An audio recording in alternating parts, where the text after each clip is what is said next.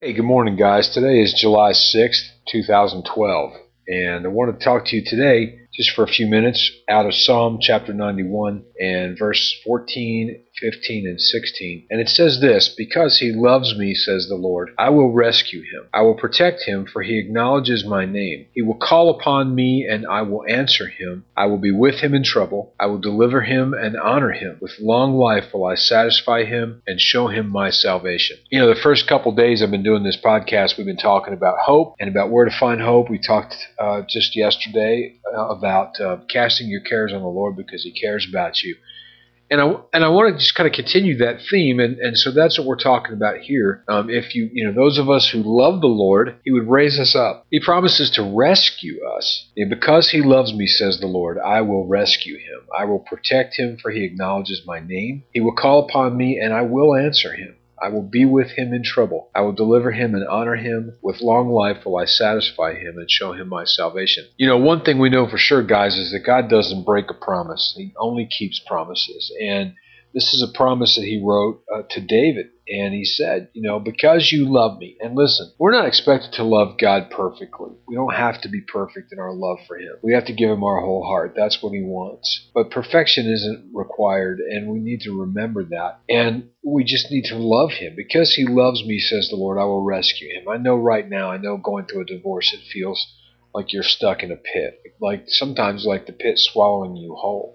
And that you really truly need to be rescued. I know, because I went through a divorce. And I know that I often felt like I needed to be rescued. He said he would be with us in trouble and deliver us and honor us. Not just rescue us by the skin of our teeth, but eventually our honor would be restored. Now for me, I know that's a tough thing because I felt like I lost my honor when I got divorced. I felt like, kind of like you're suspected by everybody, that nobody knows what really happened, and so they must all think that I abused my wife, or I cheated on my wife, or I gambled away the mortgage, when none of those things were actually true. And God here says, listen, if you love me, you stick by me, I will keep my promise, and I will protect you, and I will deliver you, and I will honor you, and you'll have a long life, and I'll satisfy you. Maybe that's the best promise in the whole list there. He promises to satisfy us.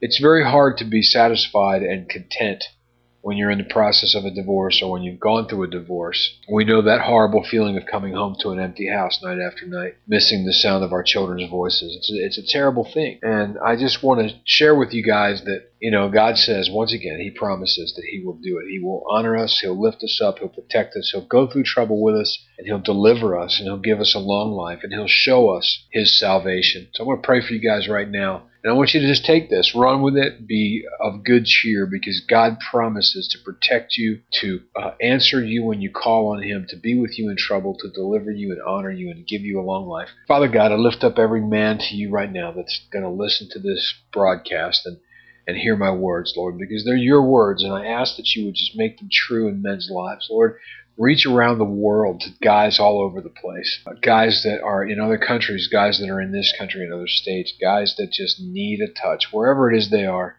They miss their kids, they miss the life that they had, they're broken and they're hurting inside just like I was. And they've spent those hours to 2 o'clock in the morning, 3 o'clock in the morning, curled up in a ball on the floor, pulling the fibers of the carpets out by handfuls in pain, just because of the pain they're in. God, just bless them and bring them healing and life again.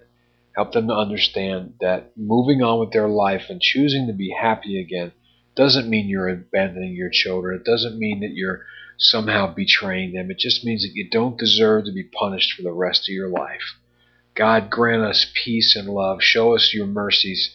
Prove yourself to these men that are listening, that you're true, that your words are true, that the words we read tonight are true, that those of us who love you and call on your name will be rescued, honored, blessed, given long life, and shown your salvation. Do that for us, God. Draw men to you. Show them your salvation, God.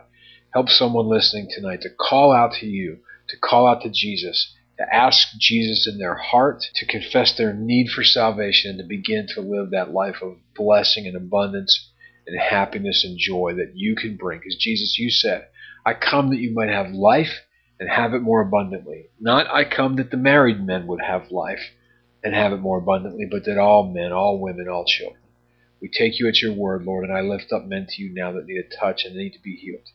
Do it, Lord, in Jesus' name. Amen. Thank you, guys. Man, we'll see you tomorrow.